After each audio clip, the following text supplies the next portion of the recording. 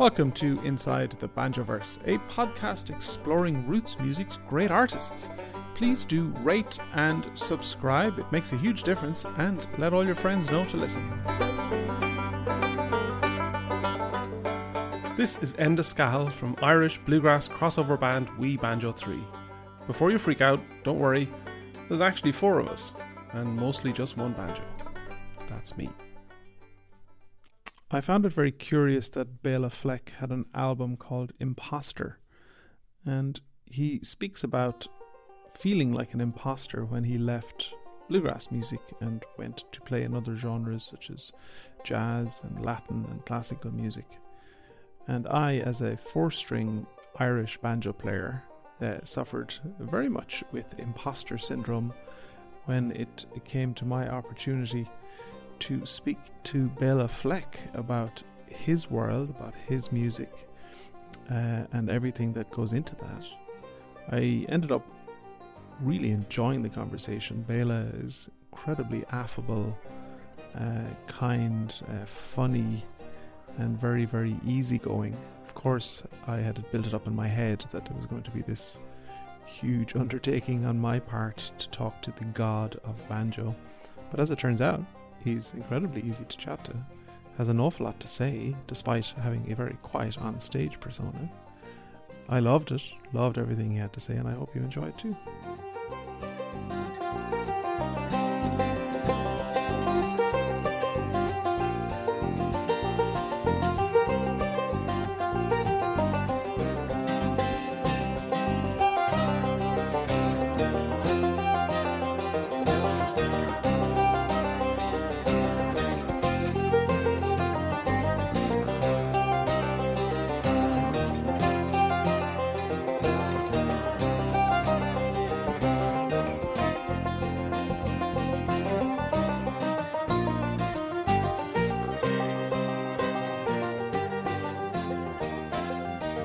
I was listening to one of my all-time favourite albums, Telluride Sessions, Strength in Numbers. Oh, yeah. It was one of the first bluegrass albums I ever listened to, and it was recommended by one of your former students, Leon Hunt. Sure. Yeah, I remember Leon. Yeah, I wouldn't even call that a bluegrass record unless that extended kind of version of bluegrass that I think it was kind of the beginning of a further step from the original bluegrass, concept, but kind of I think a special one. A real neat bunch of guys with a different way of going about it. Yeah, but that was the thing. It was the first album in the bluegrass world that I listened to, and and then to find out that it was very much newgrass, or what's a genre these days, right? Yeah, I think it was kind of a step into like a chambergrass idea, where things were much more orchestrated. And we also didn't have guitar, except on, I think, 2 tracks. That gave a lot of space in the middle of the music for all the parts to be really clearly heard. Because in bluegrass, there's a lot of duplication, especially when people are playing, a more conventional kind of bluegrass. So like, you're strumming the guitar, you're chopping the mandolin, playing the dobro, you're playing the banjo, you're playing the fiddle. Those are all pretty much in the same range. And then you've got the bass, and often the bass is barely audible in a lot of bluegrass records, old ones. So the thing that worked about it live, when you heard Flatt and Scruggs and Bill Monroe and people like that, is they played around one mic. So, you didn't, they self-mixed. So a guy, was mandolin solo, he'd step forward, and that mandolin would be just big and powerful, and then the other guys would be around it, and the sound kind of worked that way. But as the years went on, everybody, tried to upgrade the sound of bluegrass as they needed to, and they started using single mics on every instrument, and everybody just stood there. And now you needed a sound man to mix it, and now everything was big and rich and fat, which each guy loved, but what it all turned into is kind of a big sonic mess, where everything was just so fat you couldn't hear anything. And so it's interesting how the music was evolved on a microphone. It's not like, for instance, Irish music, which evolves, in playing situations with lots of people playing. This was created for performance. It's not like a pub music or folk music. It's a very refined kind of music that was really was created to be played on mics, on one mic. Yeah, well, we've seen the Punch Brothers playing on one mic, and it was we imagine that there's a lot of rehearsal that goes into getting that spacing just right so that everything is voiced and heard properly. Yeah. Well, I think pretty soon you figure it out. If you just do a few shows and you listen to a few back, you realize, okay, the banjo player needs to stand back here. The mandolin's quieter. It needs to be about here. You need to place the mic this high to get enough of the vocals and the instruments. And, you get better at it. Of course, a band like Flat and Scruggs did it every day. So it was no problem. They heard the radio shows back. They heard shows back, and they knew what they needed to do, and just became very obvious and very simple. Another band that does that really well is Del McCoury, the Del McCoury band. They more typically now will use maybe 3 or 4 mics, but it's not like instrument mic, vocal mic on each guy, and they move around the stage, and there are hot mics that you go to when you want to play your strong solos. The other thing bluegrass lost when they went through that period is it lost all of the choreography, because it was so much fun to watch Flat and Scruggs on stage running in and out of each other. The dobro player squeezing in just in time for the solo, Earl stepping in just in time to kick it, but everyone's stepping back out of the way. And it becomes very natural, very fast once you do a few shows that way. And instead, they're all standing statically in position spread out across the stage now. Is that it? Right, exactly. Now, with Punch Brothers, I remember, they had gone through different periods where they had mics on every instrument and pickups on every instrument. And I remember when I would watch them perform, and they had all the pickups and the mics and everything, they all spent all their time looking at the monitor guy. I need this, I need this, I need this. And none of them looked happy. They all looked miserable. And then when they started playing on the one mic, everybody was just having a grand time again. So, it wasn't necessarily easier for the audience, because sometimes it would be super quiet. Like for me, I needed to be up a certain level to hear it, just I want to hear the details. So it's nice if you can figure out how to do all of that and also, get volume. And that will work in some situations, and in other situations it won't work, So you just have to be ready for both. You gave me a huge amount of solace, I think, or hope the last time we met at Wintergrass, because I was really struggling with the sound of the banjo through a pickup and then wearing in-ears and not having any monitors on stage. And right, I'd asked you about it and you said, I came off stage sometimes thinking, I absolutely hate this. Why have I the worst sound in the entire auditorium is me?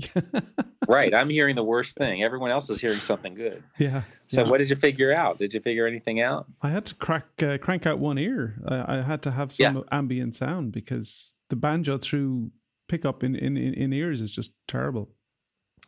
Well, if you're all in ears anyway, maybe you could have a mic on your banjo and hear something nice. Yes, I have brought up many different manifestations of possibilities. And being the absolute tech Luddite in the band, I have to ask in a particular way.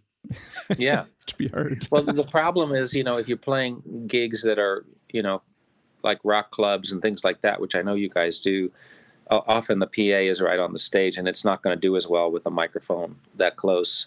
But if when you're playing nicer theaters, I've gotten away with using mics in ears, and been loud, but had the band be cranking loud and sound really, really acoustic. And what I was hearing in my ears was blowing me away. I loved it. But, when you're in nice halls, that works better than rock clubs. Yeah. But, yeah.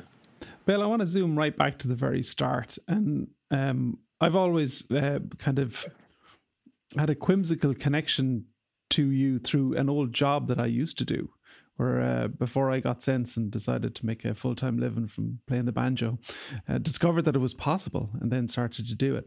I used to be a health inspector. I was the most unlikely health inspector on planet Earth. But and I used to look after this donut stall in Galway City that was run by your first cousin, Danny. That's right. So you grew up with Danny in New York, right? Yeah, that's right. Uptown New York City, West Side. Yeah, and then he kind of disappeared one day, and I don't know where all he went before he ended up in Galway, but I know he worked on the fishing boats, and had a lot of adventures. before sort of finding his place in that community there in Connemara. Yeah, he loves it in Galway. Galway is a very eclectic, artistic city, so he definitely fits in. But he found out that I played banjo, and then literally every time I would turn up at the donut stall to make sure he was, washing his hands properly, kind of thing. And he'd be like, "Hey man, have you seen Béla recently?" Kind of, Oh, that's nice to hear. Yeah. We get out of touch sometimes for way too long, but I love him a lot. He was my little, running around naked, little cousin. Yeah. So what were those early days like, and where did banjo first appear for you? Well, let's see. Our grandparents lived in Queens, and I lived in Manhattan. My mother was working in the school systems as a kindergarten, or I think it was kindergarten teacher, maybe pre-K, and she had divorced, and so it was just my mother and me and my brother living in this little apartment in Manhattan. But we would go to my grandparents' house in Queens, for visits and stuff, and for Sundays or whatever. And one day they let us watch the television in my grandparents' room, which was a big deal, very rare, by ourselves, me and Louie, my big brother, and on comes the Beverly Hillbillies, and it's Earl Scruggs playing the banjo. And I have to say, my mind was blown. I just was like, wow, that sounds so amazing. And so after the thing played, I said to my brother Louie, I said, "Hey, did you hear that? Did you hear that?" And he said, "What?" That sound. And he was like, "I don't know." I said, "Well, it'll come back on at the end." We were old enough to know that came back for a moment at the end of, commercials, at the end of the show. As it went to the next show, they would play a little theme music underneath the credits. And so it came back. And I said, "There it is. There's that sound. That's it." And I said, "Isn't that incredible?" And he said, I don't know. I guess so. And it sort of highlights for me how some people just hear the banjo and it's like something clicking on for them. And it was that way for me. And for other people, it is not that at all, or even offensive. But for me, and I've talked to so many people, that heard Earl Scruggs. Usually it's Earl Scruggs who turns on, who clicks the button on for people who are going to be three-finger players. And it's a profound experience. And there's a lot of stories of people driving and hearing it come over the radio and having to pull over the car. And when the car, when the banjo stops, they go looking for a banjo. They just have to know what that is. And so I don't know why it had such a profound impact. But Earl is one of those guys who has done that to thousands and thousands of people and turned them into banjo players almost instantly, or at least banjo people. And you don't have to actually become a banjo player. You could, but from then on, you love and are aware of and are fascinated. Some people become banjo players. Some people just have that same experience that aren't. Banjo lovers. Yeah. Banjo people, I call them. Banjo people. They're banjo people. They're part of the family. They care about it for some indefinable reason. But there was obviously something intangible about what Earl Scruggs was doing that was more than just the music.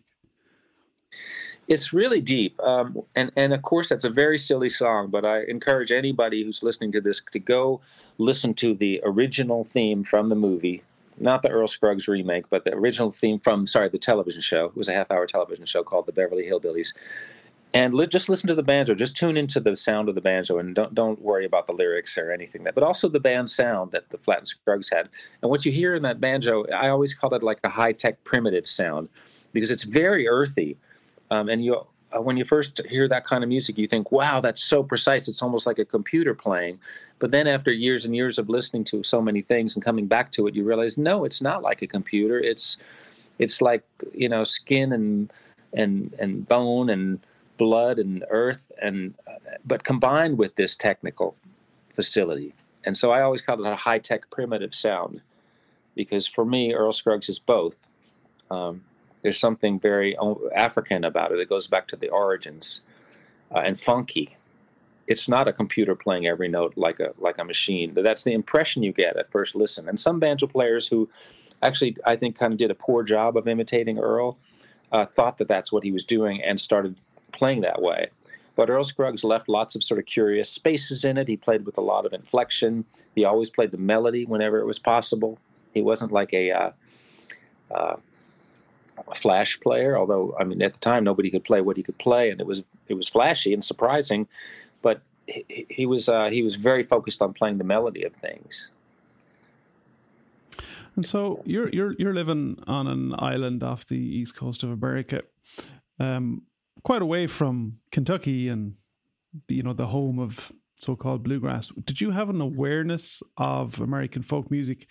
And living in New York and in Manhattan, did you have to go and seek it out? Yeah, I wasn't really interested in folk music that much, or especially country music. I didn't like or have any affinity for. I thought it was dumb, but the banjo was something else. And the other instruments were cool enough, especially in Flatt and Scruggs' band, But no, it was the banjo itself I was interested in. And in fact, people would laugh at me when I played the banjo and when I brought the banjo around New York. But the truth was, in my peer group, people would laugh at me, kids my age, because nobody of their age was playing. But the truth was, there was a very big New York folk boom, that came partly after the Dueling Banjos movie. But before that, Pete Seeger, Joan Baez, all this great folk history that happened in New York City. So on some periphery level, I was aware of that. But again, I wasn't that interested in that, although I liked it. It wasn't that, didn't have that pull that hearing Earl Scruggs play the banjo did. So there was I can't really explain it. And part of it is why I think I do so many things on the banjo that don't fit the tradition is because I don't really feel like I have a right to the tradition. I don't come from there. I'm not from a cabin home on the hill. So I have to play the banjo in a way that reflects where I'm from. And where I grew up, I was listening to jazz. I was listening to, the Beatles. I was listening to classical music. And, when I wanted to learn the banjo, everybody pointed me towards bluegrass, and I'd learn it. But then I started finding out about the people who were on the edges of bluegrass, like Tony Trischka, for instance, who's one of the most modern guys ever to pick up the banjo. But he also had a very primitive feel at the same time as being very unusually modern. And he became my next hero. And I kind of forgot about Earl Scruggs at that point, and all I wanted to do was play this new stuff. But this was after I'd been playing for a couple of years. I hadn't gotten my banjo till I was actually 15. Even though I heard the banjo when I was a little kid, I always wanted one, but I never really told anybody. So I got a guitar and I played, some folk songs on that, some Beatles songs, and was learning some of my blues scales from a rock guitar player with some disinterest, But then when my grandfather got me a banjo because he knew I liked the guitar, he said, "Oh, I found this at a garage sale," and I came up to see him the day before I started high school. And he said, "I got this thing for you. Maybe you or your brother would like it." I was like, "Oh, there it is." Someone put one in my hands. I never thought anybody could actually play the thing. It was just so impossible what I was hearing, So, and then on the train home from my grandparents' house, which at that point they lived in upstate New York, Westchester, a guy tuned the banjo up for me and handed it back to me. And all of a sudden I had an in-tune banjo and like a brief lesson. And then I got the Pete Seeger book. And then I just started taking lessons from people that were around, mostly in the folk world at first, and then gradually into the bluegrass world. And then finally I got with Tony Trischka. So by the time I was coming out of high school, after playing for 3 years, I could sound pretty much like Tony Trischka. People we'd be at a party jamming and people would come up and say, I couldn't tell, which one was who. That's how intently I was pursuing his style of playing. And at one moment it came to me, I was like, oh no, I just realized there is a Tony Trischka and I'm just imitating him and he's not imitating anybody. And at that point I had to start distancing myself from his playing, which was very hard to do because I loved it so much. I mean, I would have been happy to just keep playing like him, but I started digging and looking for the areas maybe that he wasn't as specialized in that I could go work on. More of the legit jazz playing and different kinds of techniques. And then I started joining bluegrass bands. And a couple of years later, maybe 3 years later, after being in Boston performing after high school in a band called Tasty Licks, I moved to Kentucky, and that's when I got into Earl Scruggs again, trying to really not be a Yankee banjo player, a New York banjo player. I wanted to fit in everywhere in the banjo scene. I was thinking of it as a career at this point, and I didn't want to be, there was a lot of ostracization. What's that word? Ostracizing going on with the northern banjo players versus the southern people, and sort of putting down the northerners. I didn't want to be put down. I wanted to fit in. So I thought the way to do that is to really, really learn the music. So I moved to Kentucky, to the town where J.D. Crowe lived, and I got every Earl Scruggs live show I could, and I just started learning everything about that music. And it didn't make me into a Scruggs player. Made me much better at that, but it didn't make me into one of those guys. But at least it did a lot of great things to my playing, and improved my time, my tone, sense of taste. So many things about playing that you learn from learning any one style really well. And it gave me, so all of a sudden I was a Yankee player who had a Southern sound or time sense. And I could play in a band with, I could jump in for J.D. Crowe and make it happen the way it was supposed to, even though I wasn't him or never would be he or Earl. And then in the later years, sticking with Earl Scruggs for a moment, I ended up moving where I live right now. It's about 2 miles from Earl's house. And I didn't get to know him till he was quite old, but then we got to be very good friends. And I used to go see him whenever I came home off the road and sit and play with him. And that was an incredible ending to the story. In fact, when I wrote a banjo concerto and performed it in Nashville, and he came to see it, I invited him to it, and it was a big concert hall, and I got everybody to stand up for him and give him a big applause, and it was a long 3-minute round of applause for Earl Scruggs with everybody at their feet. And then that was the last concert he ever went to. So it was some weird closure about that, but we had a very close relationship in the last years. Wow, that's beautiful. When it became a full-time career for you, was that a natural transition, or was it a decision that you had to make? And was there anything else on your horizon? Yeah, I was very fortunate that my mother and my stepfather had a mistake occur and got pregnant when I was a senior in high school. And now imagine this, my stepfather was the supervisor of guidance of the school systems of Brooklyn. My mother is a school teacher. Now here I am in high school, they have a kid, and they don't even notice that I haven't applied to any colleges. I just snuck it by them because I was busy playing. And at a certain point, my mom said, "Now about college," and I said, "Mom, it's too late. It's already May. I mean, it's not. I'm." And it was like, well, City College something. I was like, I don't think it's going to have to be next year, Mom. And so that gave me the little window to just jump out there and see if I could possibly make it, make a living. And luckily, Tony Trischka had played on a record for this guy up in Boston named Jack Tottle, and Jack had a band and was looking for a replacement banjo player, and Tony didn't want to do the job. He didn't want to move to Boston. So he said, "Hey, I've got this young kid, a student who might be good." So I went up to Boston. I took the train up there and auditioned with Jack and got the job and moved to Boston. You're listening to Inside the Banjoverse in conversation with Béla Fleck. Hello, Pantheon podcast listeners. Christian Swain here to tell you more about my experience with Raycon earbuds.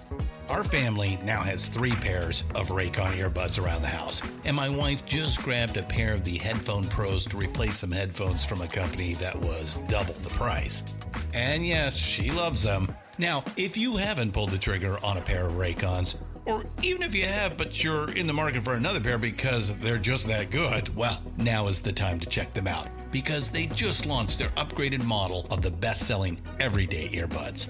With Raycon's upgraded everyday earbuds, now you also get active noise cancellation, ergonomic design, and multi-point connectivity that lets you pair with 2 devices at once. New quick charge function, 3 customizable sound styles, plus awareness mode. Available in a variety of vibrant new colors to complement any and all skin tones. I even have a pair of earbuds in a cool green color. I have tried just about every earbud known to humankind, and these Raycons are fantastic. Seriously, if you've been wanting to check out Raycons, there truly is no better time. You're going to ask yourself why you didn't check them out sooner, and Raycon offers a 30-day happiness guarantee. So what are you waiting for? Go to buyraycon.com/Pantheon today to get 20% off your Raycon order, plus free shipping. That's right, you'll get 20% off and free shipping at buyraycon.com/Pantheon. buyraycon.com/Pantheon.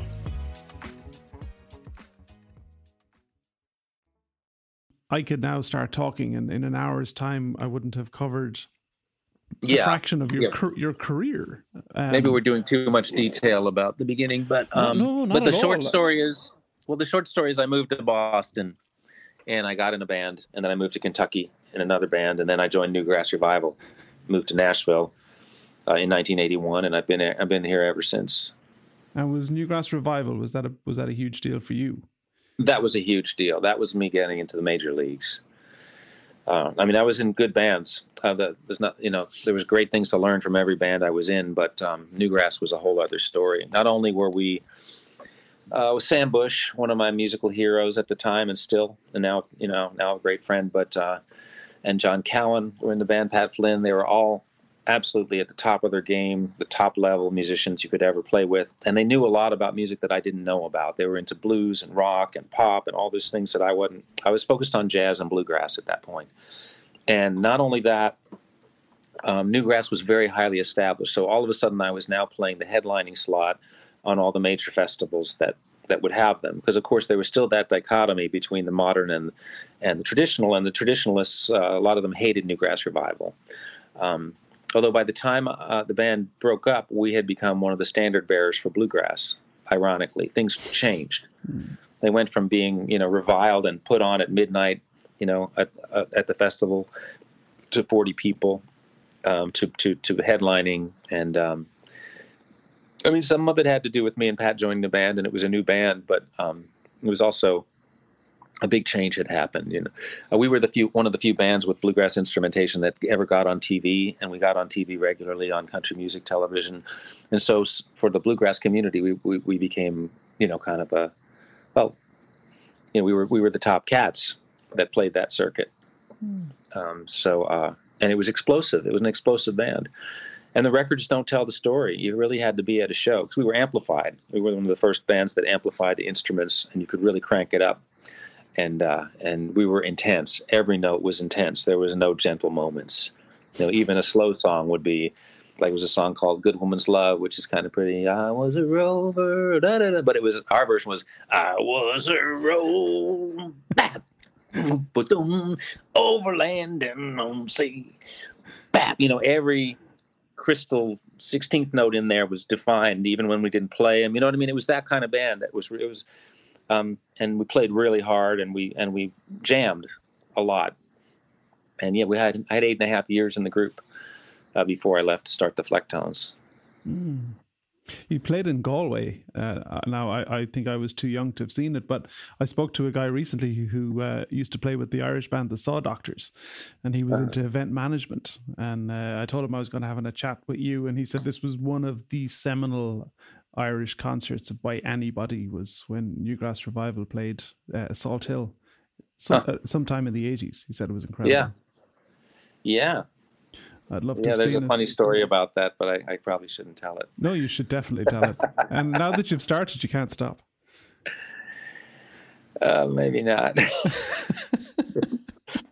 One of the guys who I won't name in the band, liked the ladies a lot. And we were all staying in some kind of a little hotel, and one of the other guys in the band found some women's undergarments and put them on the other guy's door.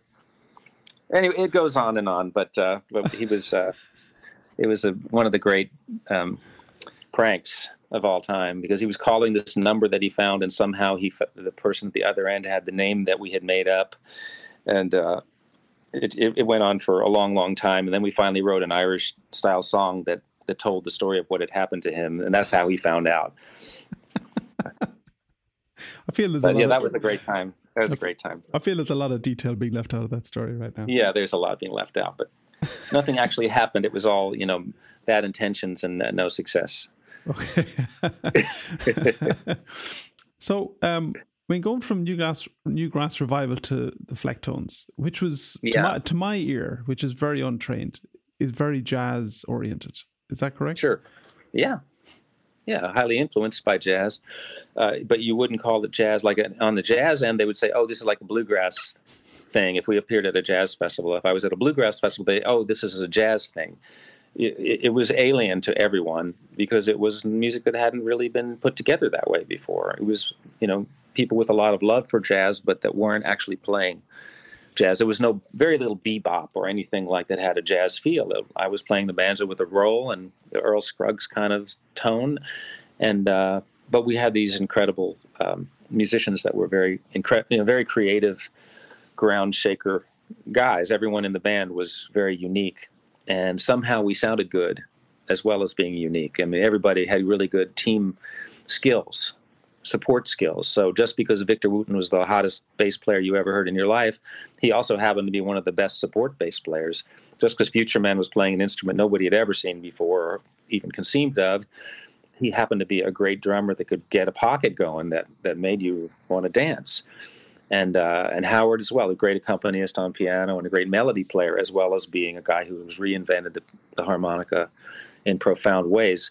So it turned out to be a band that could actually sound good, not just be unique. And that's probably why we were able to do as well as we did, because it was a cool story. Like, look at these guys.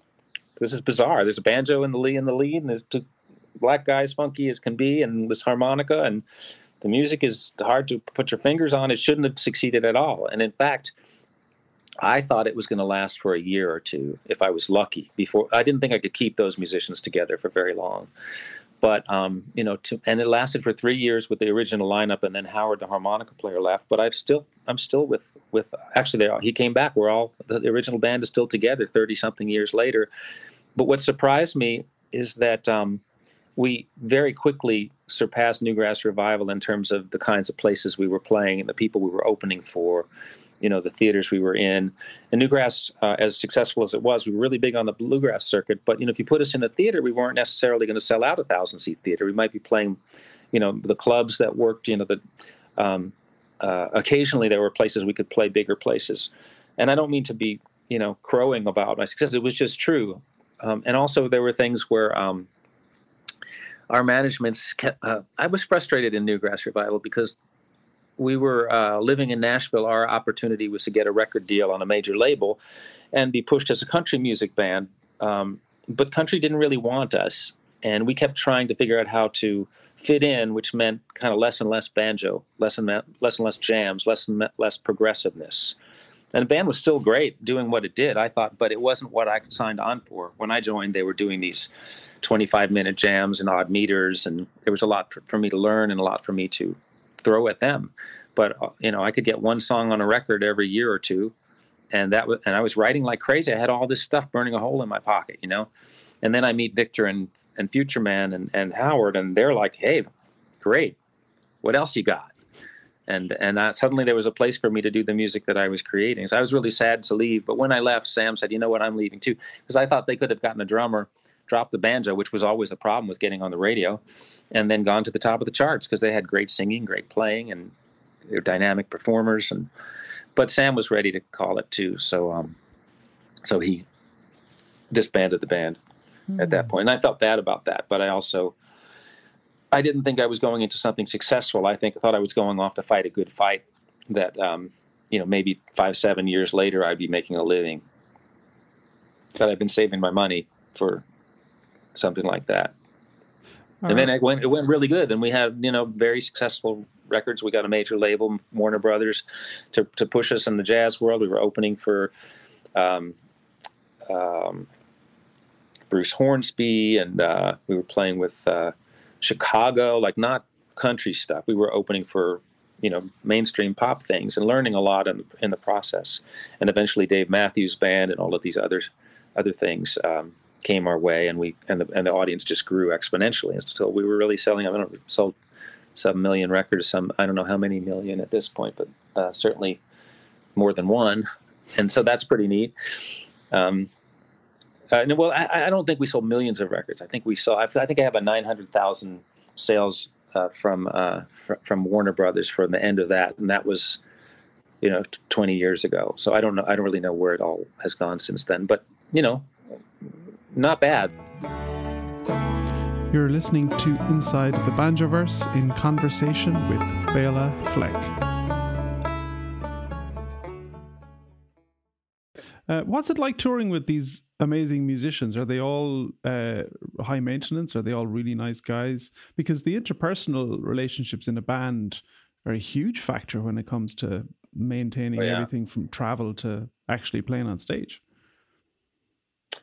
Yeah, well, I have to say, in the first years, when we were a new band, we were just, infatuated with each other. So we would just get on the tour bus and stay up all night telling each other stories and teaching each other about music, and it was awesome. And then as the years went on, Howard was dissatisfied. He was the kind of guy who needed a lot of new stuff all the time, which I understand. He's that kind of musician. He's got a very quick mind, and so he was like. The drama for the last year was about how he needed to leave, and it was like it became no fun. It felt very neurotic and exhausting to me, and also I didn't know what we were going to do. So, but then years, then the internet came along, and there were some good and bad things about the internet. And the good thing was that you could just disappear. Everybody could disappear onto their devices and sort of not wear each other out. You weren't stuck in each other's space the way we used to be, and that was could be good if you had a lot of stuff going on and you just needed some quiet, or you just needed to be in your own space. We were on a tour bus, but I know with Howard and all of his energy, high energy, which is amazing and a big part of why he's a great musician, he just had something to do all the time. So he was just a lot easier. Everything was just a lot easier. Maybe it was also because it was some 10, 15 years later since we'd played together and everybody really wanted to be there. Everything got a lot easier. But on the downside, in the early years, when we got to rehearsal, everyone was 100% and we would work up new music all through rehearsals. But in the modern years, after the internet, it was impossible to get anybody off their phones at rehearsals. And so we pretty much did our, I'm talking about sound check, because you're there to do your sound check. But for me, sound check, is 2 hours. And if you've got your own monitor board and your own system, a half hour into it, you're done. So I was like, okay, here's a new tune, or hey, let's write something.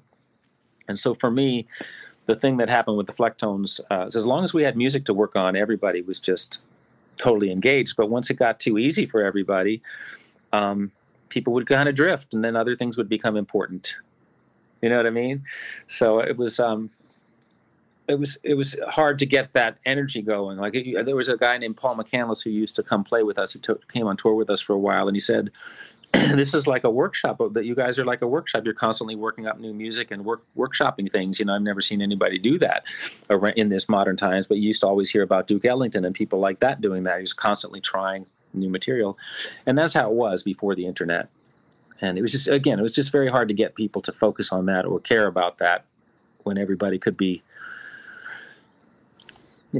scrolling, engaged with their worlds. Yeah, and they might be engaged with really important things or studying things or just curious, and it was all new. Remember, now you're allowed to say, okay, all phones off, but you weren't really allowed to say that when it first started happening.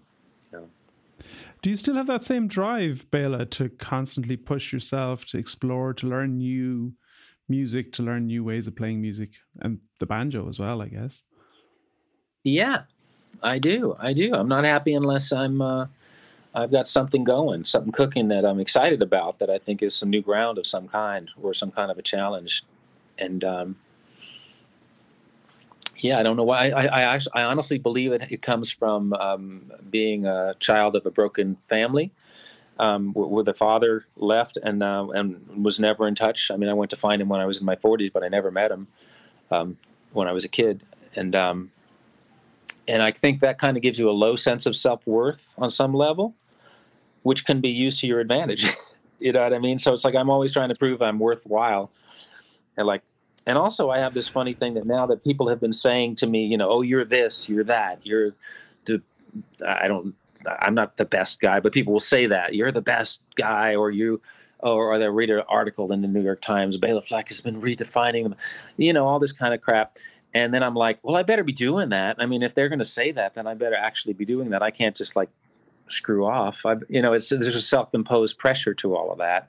And also a pressure when people say that you're good, to be good, to show up and actually be good, which means you have to stay on top of your game.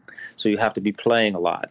You can't run a marathon if you haven't been outside and suddenly it's marathon day and you go out and run. If you're going to play with Chick Corea or Zakir Hussain, or Sam Bush and Jerry Douglas, you better be playing. You better be on top of your game. These are the top people in their field. So, since I get to interact with those kinds of people, there's a certain pressure to that. But I think that's really an excuse for the fact that I love it.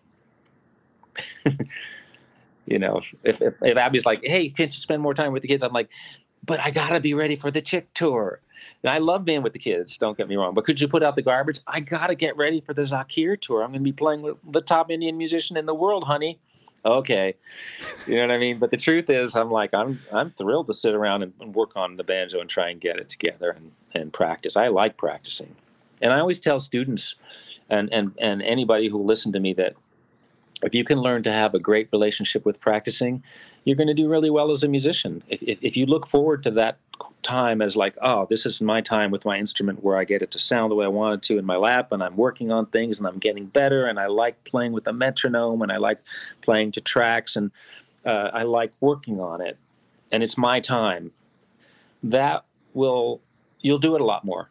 But if you're like, I like playing, but I don't like to practice, then you're just not going to progress as much. So I've just decided at some point that I loved it and that it made me feel good. And so I continue to do it. And I mean, I'm not a practiceaholic. I want a project. I want something that I have to practice for. Okay, Chick Tour is coming. I really need to be ready to play with the greatest jazz piano player in history. So, I mean, I can't slough that off. So now I'm going to work on that for a month coming up into it. And when I get there, I'm going to be better than I was before. But when the tour's over, I don't play that music again. I'm going to the next thing.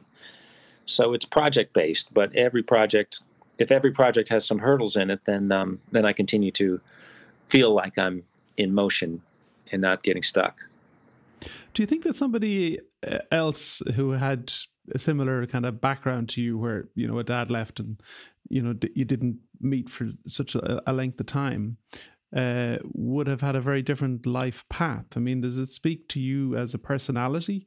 Because that's a very, you could say, almost a damaging thing to happen to a kid, or a traumatizing thing to happen to a kid. You managed to turn this into an incredibly positive outcome by really pouring all of that energy into music. But right. Was this a way of processing some of that pain, I guess? I don't know. To me, it was a blank. It was just a blank because there was no person to it was like Darth Vader or something, It was just this dark presence, but no actual reality to it. It was like smoke. So, but I have to say, going back to the first part of your question, a lot of people use trouble in their life to achieve. A lot of the most successful people you ever meet came out of, drug themselves up by their bootstraps out of tough situations, and you hear about it all the time. And in fact, I've talked about this with other musicians who've done well. You try to make sure your kids are happy and they have everything, and they're not necessarily as motivated, because they've got everything. But for us, we weren't well. We didn't have money. We lived in a 3-bedroom apartment with, 2 boys and a mother, and $100 a month, apartment, and we it felt like we had to make something of ourselves. So at least I felt that way. So even when I attacked the banjo, I always thought of it as a career. Once I got past a certain point, I was always thinking, how can I do this the best I can? How can I make noise? How can I show up? How can I be heard? How can I get gigs? But then I also would bond with bands. I also loved really, really being in something. And I wouldn't say I was cutthroat or anything, but about my interactions with musicians stealing gigs or anything like that. I wasn't like that, but I was just always, I was always trying to figure out how to do whatever I was doing better. Do you have a business commercial side to you, Béla? Is it purely music and then the rest of it just happens? Or do you think on both tracks? I have gotten to, like being a band leader, starting with the Flecktones, I have learned to think about the business side of it, and I'm decent at it.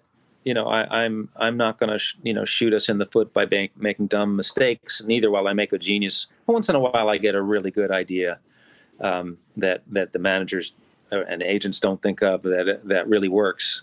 But it's not like I'm a genius at that kind of stuff. But I think I'm just solid and basically intelligent enough to not make really stupid moves and keep things on track. And then I'm in groups that are interesting enough that they build up their own momentum. So in other words, the opportunities come out of the music, and we just try not to blow it.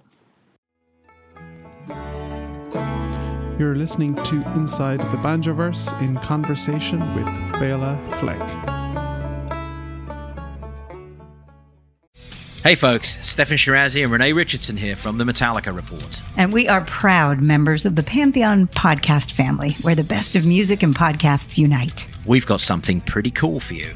We're giving away an exclusive Metallica merch package worth over $250. That's a whole lot of Scary Guys, skulls, M72, and other sought-after Metallica swag.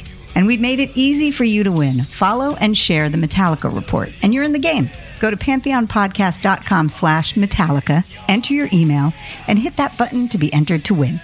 And just like that, you're eligible for our monthly exclusive Metallica merch package. And guess what, rockers? You can enter every month, so just do it. And while we love our global brothers and sisters, the lawyers won't let us ship outside the U.S. So, I mean, if I have another hobby, outside of the playing side, it's the engineering side and the editing, and which is really part of music. But normally you would get a smart engineer to do it. But instead, I while my hours away doing things like composing or editing takes, or trying to create the perfect take by hook or by crook. I like that. That's what you define as a hobby outside of music. Well, it's sweat equity too. I put hours into stuff that other people wouldn't do, and at some points I felt bad about it, like because I have my own home studio, about like working so hard on stuff in the studio by hook or by crook. If I want to do 100 takes of a solo on something, I can do 100 takes. No one's going to stop me. But the interesting thing is, we used to rehearse, like in the old days, people would rehearse a whole bunch. Like you get together for months and rehearse before you brought something out. But in the modern age, people don't really want to do that. So working in the studio becomes the rehearsal. And what I've discovered is you put the stuff through the speakers and you go, oh, well, that's not right. That's not what I thought it was. And you figure it out in the studio. And then in the process of refining it, and some part of it is replaying things till you get it right. Some part of it is editing something till it really works. And then you've got, oh, wow, that's really working now. And that becomes the record. And when you say record, you think recording, but it's also like the photograph of what the thing was supposed to be that you couldn't figure out how to get because you were playing and you couldn't tell the bass player that he was missing the chord changes because you didn't know he was missing the chord changes because you were busy playing. But if you put it on the speakers, everything becomes clear. So all of a sudden you fix everything, and all of a sudden it's like, yeah, it's way better than you could have played it. But the flip side of that is that after the band has got the record and gone and listened to it for a month or two and gone out on tour, you play it better than that. But if you hadn't done that process in the studio of really ironing out what everything really was supposed to be, you wouldn't be playing it like that. So I consider the recording an opportunity to like sculpt and grow the music into what you wanted it to be. Less by happenstance, more by thought. And then once you get it, you can play it like that. And then you can, not only that, you can improvise from there. Then you can let things open up and find their spaces. But you've learned that this needs to happen here, and this kind of feel for this section, it works, and that doesn't, and that part doesn't work, but that does. And then you're working from that. And generally it just gets better and better. And a year later, you're playing it like, you listen to the record and you go, gosh, that's not nearly as good as we're doing it now. But when you were making the record, you're like, well, that's a lot better than we can really do it. Is that fair to put out? You know what I mean? So it's that sort of like that confusing thinking. But I figure in the best, anything that makes the music better in the long term has got to be good. And it's just an amount of work that you're willing to do, to get it there. You could get that same work done by rehearsing a lot, recording the rehearsals and discussing them and working out things that aren't working. If you're willing to do that, then you could do it that way. What's your process as a producer like? Because it's quite different than a recording artist. Yeah, well, a lot of times I'm producing things I'm playing on. So what I do is I kind of lead from my chair. I have a sketch of the tune. We practice it sitting around a couch in a circle, and then everyone goes to their stations. And then, for instance, this bluegrass record that is coming out in June. It's a double. I mean, it's coming out in September. It's a double album, and so I had that opportunity of getting everyone in the circle, refining the arrangement, and then going and doing takes. And then I can kind of tell, from even though I'm in my own world of playing, I can tell kind of if someone hasn't gotten something yet, and then we'll go do some you'll do some takes on different parts that, I try and get everything I can get out of the musicians before they leave, because they won't be coming back. You know what I mean? I'm not going to bring them back. I'm going to get it. So that means, and I want it to be live. So in other words, I know I'm editing, but I want to edit things that really happen, because to me, that's where the excitement is. These natural things that happen. So on take one, there's just an amazing intro, but by the time we got to the first melody, it fell apart, and then take 11, God, from the melody all the way to the tail of it is great, but that intro just isn't nearly as good. So I'll grab that intro and pop it up there, capture the thing that really happened. Oh, take 6, the chorus really rocked. None of them felt like that. Well, let me grab that chorus and pop it into that other take. And pretty soon, by the time I've done that, and if somebody's like, man, I just can't get this solo right. Well, let's do 10 solos in a row with the whole band playing. So it's rehearsal, basically. You're rehearsing and giving everyone a chance to get it. And then once everybody gets it, they all leave, and I'm sitting there with this pile of, a hard drive full of stuff. And somehow I've got to have a jigsaw puzzle mentality to put it together into what I dreamed it would be in the first place. And a lot of time that's partly, well, this has to be this way. And then partly it's that's cool. What happened there unexpectedly, let's grab that and put it into the master take. And then in the end, I end up with something that is somewhere between highly thought up, highly planned and highly unplanned. That's a great answer. Yeah, a little long, but that's what I do. So that's how I like to do it when I'm playing, because I can't make the calls. It's not like, well, let's pick a take and fix it. I don't like to do that. I'd rather have 20 takes and let everybody leave and then hope to God that I got it. And the only trick we have to do, like the musicians I play with, generally, the issue is that we're gonna rush. We're gonna get faster the more takes we do, but we don't want to do it to a click, because the click to me kills that natural interaction. So we just count off with the click. We always turn on the click and get our count off. And if I'm playing with people like Sam Bush, guys, or the Flecktones, we're going to speed up about the same amount by the time we get to the end of the song, and the stuff will cut in between. Because if you start the song at 110, but by the last solo we're at 125, which might sound fine to speed up that much, but then we say, we need some more solos on that, and we go do some takes and we do those solos at 110, they won't work. They're going to be too slow. So in other words, I'm used to thinking this way. My brain does this pretty well, and I enjoy all of it and strategizing how to get, just great stuff out of the people while they're here. And if I'm producing someone else, like for instance a Sierra Hull, or trying to think who I've produced, and it was a Nashville Bluegrass Band, I might go more for takes. I might, and also in the old days, things were on tape, and we would do a lot less intercutting, and it would be, well, we better fix that. We go do some solos on another pass, whatever it takes, basically. So, and do you get very involved with, say, when you're producing for the likes of Sierra Hull, and that's a fabulous album, do you get involved in arrangements and suggestions for instrumentation and things like that? Yeah, I do. I definitely meddled in her songwriting process, although I didn't consider it songwriting. I considered it arranging. I wasn't trying to get any royalties out of it, and I didn't. But she brought me the songs, and I would go, well, I really like your chorus, but I think maybe can we monkey around with the verse till we make it feel, get it a little more interesting or whatever, and try not to tell her how her music should go, because it's her music. You know what I mean? So it's hard, because I can be a dominating personality, and I have strong ideas, and I think I'm right, and everybody thinks they're right. That's the nature of working with people. Everybody likes their ideas, but you got to make a decision. So in my case, being the producer, I think I helped her sculpt some really good songs and find arrangement ideas that made them better. It was more like changing a chord here and there, or one note in the line or something. She had really good structures, really strong raw material. But I'm really comfortable with the idea that you create raw material and then you refine it and then you record it. So, yeah. I worked with the band Che Appalachia, those guys, I think. And that was that was them all coming here and us rehearsing and then playing through the songs with me, and then me managing the rehearsals and making suggestions, well, the energy's here. Why let it drop? Or why don't you let it drop? Or those parts are not quite, those are clashing. You've got to work that out. And they had it very, very far along. And so that we could do that in the course of several days of troubleshooting the arrangements and then record it. And then, make sure they got it right. With me sitting out here in the studio, I could take notes. I'm not playing. So I could take notes and usually my notes were pretty accurate. If I thought it was happening, wow, that take was a great take, we should come in and listen to that.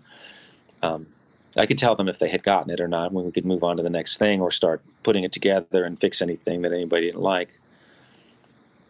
That's kind of, it's a great record. I like to do that. Yeah, I think it is. It ended up just exactly right, I think. Perfectly played. They did a great job. But it was fun to do it because I felt like there was something I could add to it. I could help them be the ear that none of them could be because they were in it. So that's fun to be the producer when you're doing that. And if you only need 4 takes, you don't need to do any more. If you need more, then you need to do more. And if there's only one part that's a problem, you don't have to do the whole thing 20 times. You just need to work on that part. Maybe one guy just needs to overdub it. It's just all figuring it out. It's just problem solving. You've a new record coming out in September. Do you want to talk about that a little?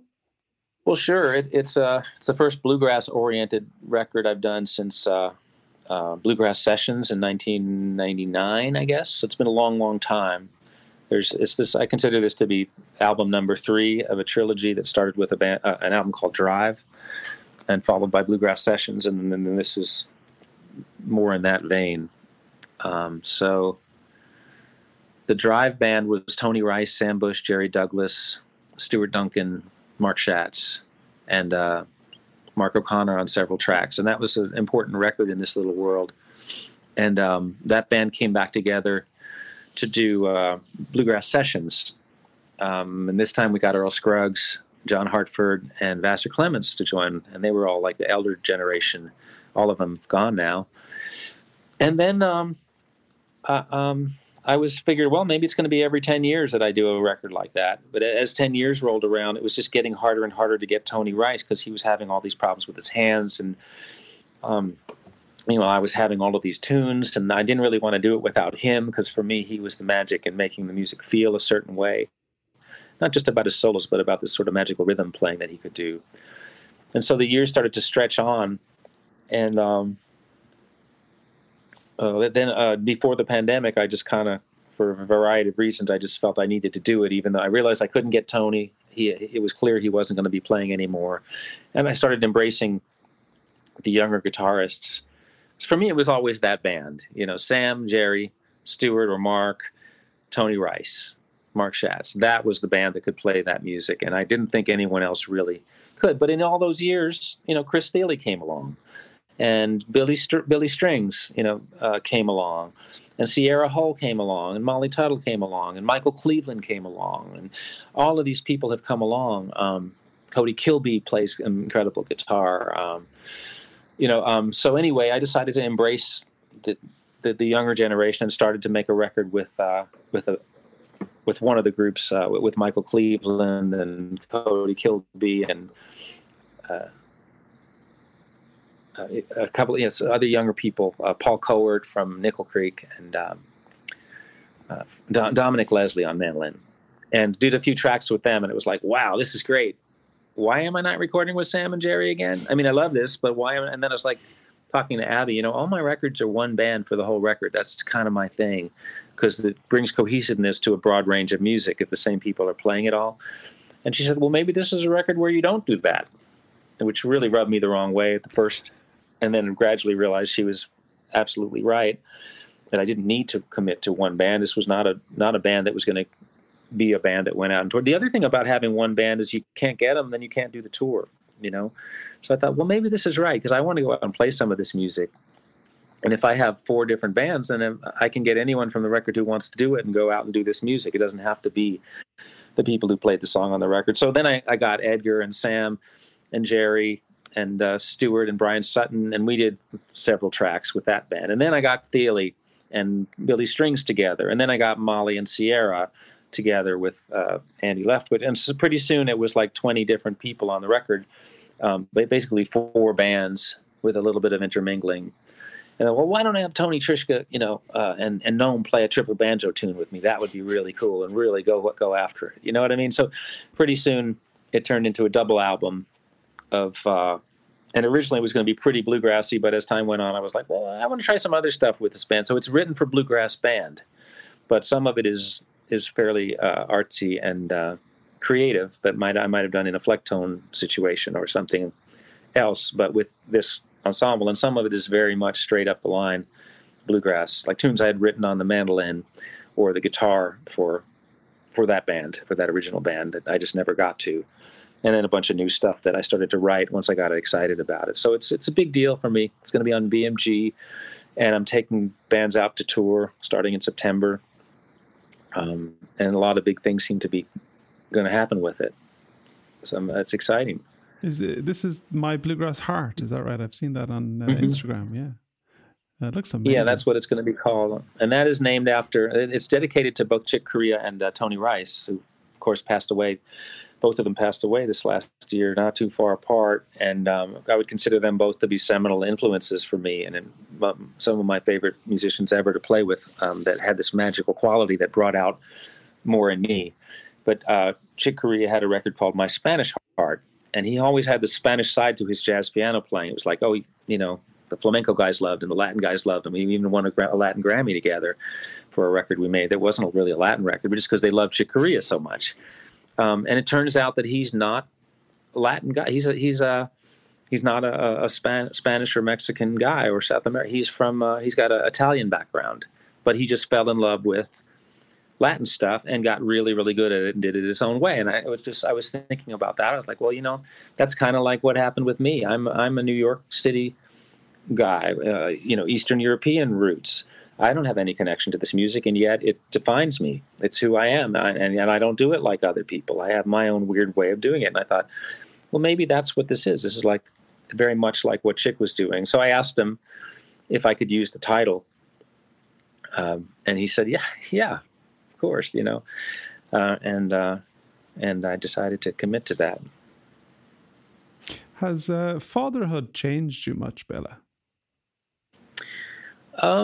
Yeah, I think it has. I always worried that if I ever had kids, I wouldn't want to go on the road anymore, and I'm definitely much more reticent to leave, especially at their ages 3 and 8. Well, they'll both be. That's how old they'll be in a couple of weeks. Their birthdays are very near to each other.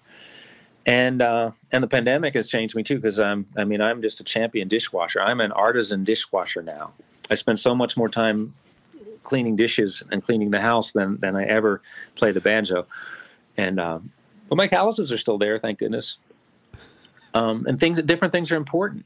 Yesterday I spent the whole day rehearsing with the house band for Telluride, which is a lot of those guys, Sam Bush and Jerry, and my favorite bluegrass guys, some of my top peers. And at the end of it, I came home and I was washing dishes and, trying to get the kids to sleep and just running around like an idiot, like you do as a father of kids that age, just constantly on the move, trying to. One guy wants you to read to them, the other guy wants you to wrestle. It's nonstop until bedtime, and then you're exhausted. But I was happy to get home from the rehearsal.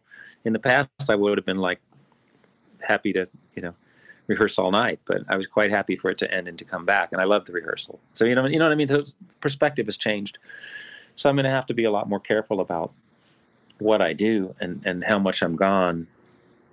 Playing with Abby has really helped that balance, because some good percentage of when I'm gone is with the family now. I'm not gone from them; we're gone from home, but we're together. So that helps. And then I just have to balance when I'm going out. Like, for instance, Flecktones have a bunch of dates to make up that got canceled. And Bluegrass, I have 2 of these Bluegrass tours set up. But then in between, I have dates with Abby and periods at home. And in the past, I let too much time go when I was gone. They're all things that, are hard to turn down. Again, Chick Corea wants to play I want to go play. It's a once in a lifetime opportunity. Even though it's happened more than once, it's like when the great ones call, these great opportunities, everybody understands that you need to do them, but it hurts. So we'll see what happens. Part of the idea is, like, I'm an older dad. Part of the idea was, well, I've already done quite a bit, and if I never did anything else, nobody would be saying, gosh, we need 5 more Béla Fleck records. Who, in some level, it's very hard to sell what I do, even though I think I'm probably getting better at it. A lot of aspects of it now. It's like there's just so much of it out there. How many records from me do you need to have? You know what I mean? So on some level, if I was going to retire, it wouldn't be a disaster. But I still have the drive and the desire, and I still want to see what's over the next hill and what I can scrounge up. And I love playing with people, and I love playing in front of audiences, although I don't feel like I'm a natural outgoing performer type. I just like playing music and having people hear it and respond to it. But there's your answer. Is there one amazing dream concert that you haven't done yet, that you either a venue or a collaboration? I mean, you've already named like the best musicians on planet Earth, so I'm wondering, is there something in the back of your mind that you have? Well, things pop up. It's not so much that I had a set a goal like that I would play with Sam Bush, or Tony Rice and David Grisman, and that happened. And Jerry Douglas, they were all my heroes. I was the young one. So, and then Chick Corea was like the impossible dream, and then Zakir Hussain was another one. So now at this point, I'm not really. I kind of feel like I've gotten more than my share of those kinds of dreams. But then people turn up. Like there's this Colombian harp player named Edmar Castaneda, who just knocks me out, and we've played together a little bit, and we were really good together. It could be a really good thing, and it goes into that Latin direction. I really have never pursued full on, and doing it with one of the really great innovative musicians of that world, jazz Latin world, in a duo setting, is really exciting and really interesting. Yes, it would be fun to play with Herbie Hancock or Pat Metheny. There's plenty of jazz guys or classical guys. Yo-Yo Ma, I've still never played with him, although a lot of my friends and Abby have. I can think of things, but I guess I'm more interested in, the things that I'm generating and putting together, my, bands to play the music that I come up with. I have an idea to do a Rhapsody in Blue version where I play all the piano parts, and I've done a lot of work on it during the pandemic. I'm excited about that. We're going to do some concerts with this bluegrass band where we may have like almost everyone from the record at the Ryman in Nashville. That's kind of a dream come true. And there's even some rumors about trying to do something like that in Carnegie Hall. There's a promoter that wants to do that. So, some things like that I would say were like, would be career highs if they happen, for sure. But if they don't happen, I think I'm just fine. I'd be happy to go play a small club with some of these musicians and burn it down. You know what I mean? Sometimes that's more fun. It's less pressure.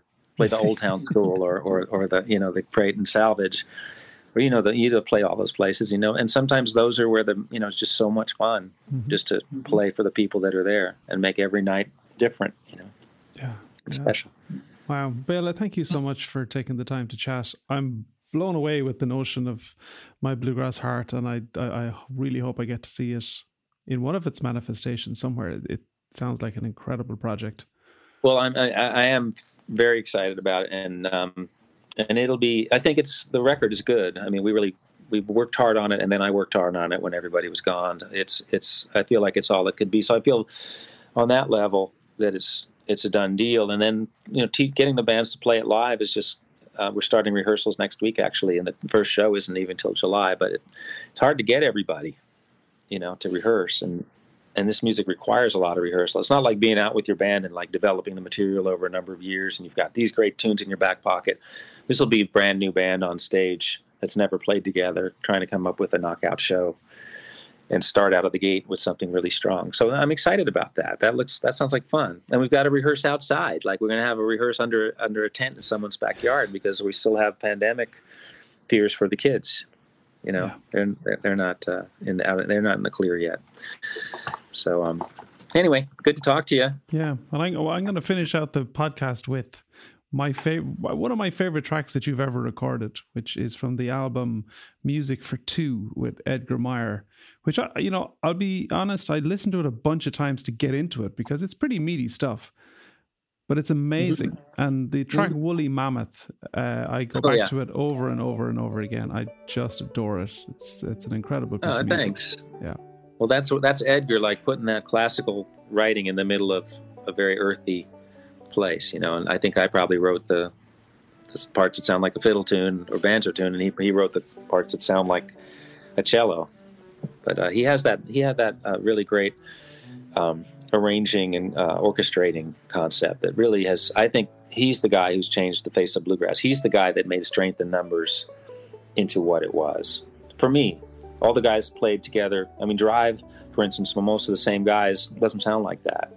But Strength in Numbers had that very orchestrated quality, and he was the guy who hipped us all to that way of thinking. It's not that he came up with all of it, it's that he was the one who opened our eyes to hearing the music that way. And I think that's why Punch Brothers sounds like it does, and they're very much from the Strength in Numbers school of really creating a very highly refined arrangement all the way through.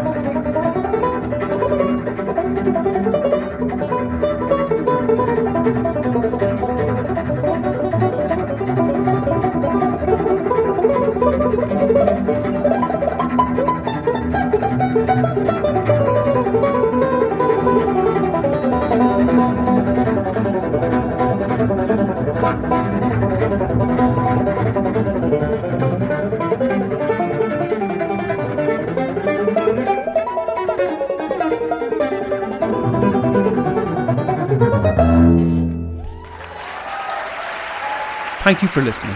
If you loved this episode, please head over to our website, webanjo3.com, to subscribe, rate, and do leave us a review. It makes a huge difference. See you next time inside the Banjo Box.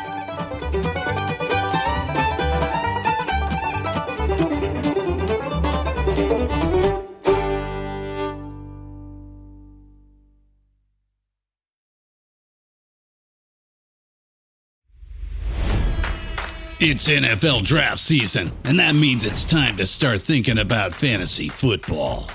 FantasyPoints.com features industry-leading experts and prognosticators using proprietary hand-charted data to help you score more fantasy points. FantasyPoints.com is the place to go for whatever kind of fantasy football you play. Whether you play fantasy football, daily fantasy sports, or do a little bit of everything, Fantasy Points has the meticulously researched content to guide you to victory. And why wait for the fall? Fantasy Points also covers the new spring football league, the UFL. Join the guru, John Hansen, Scott Barrett, Joe Dolan, and other massive names in the fantasy football universe with an exclusive offer. Use code Pantheon for 15% off any Fantasy Points package, including the all-in package, with access to every article, tool, and data nugget that Fantasy Points has to offer. That's FantasyPoints.com and code Pantheon for 15% off at Fantasy Points. FantasyPoints.com, code Pantheon. Score more fantasy points.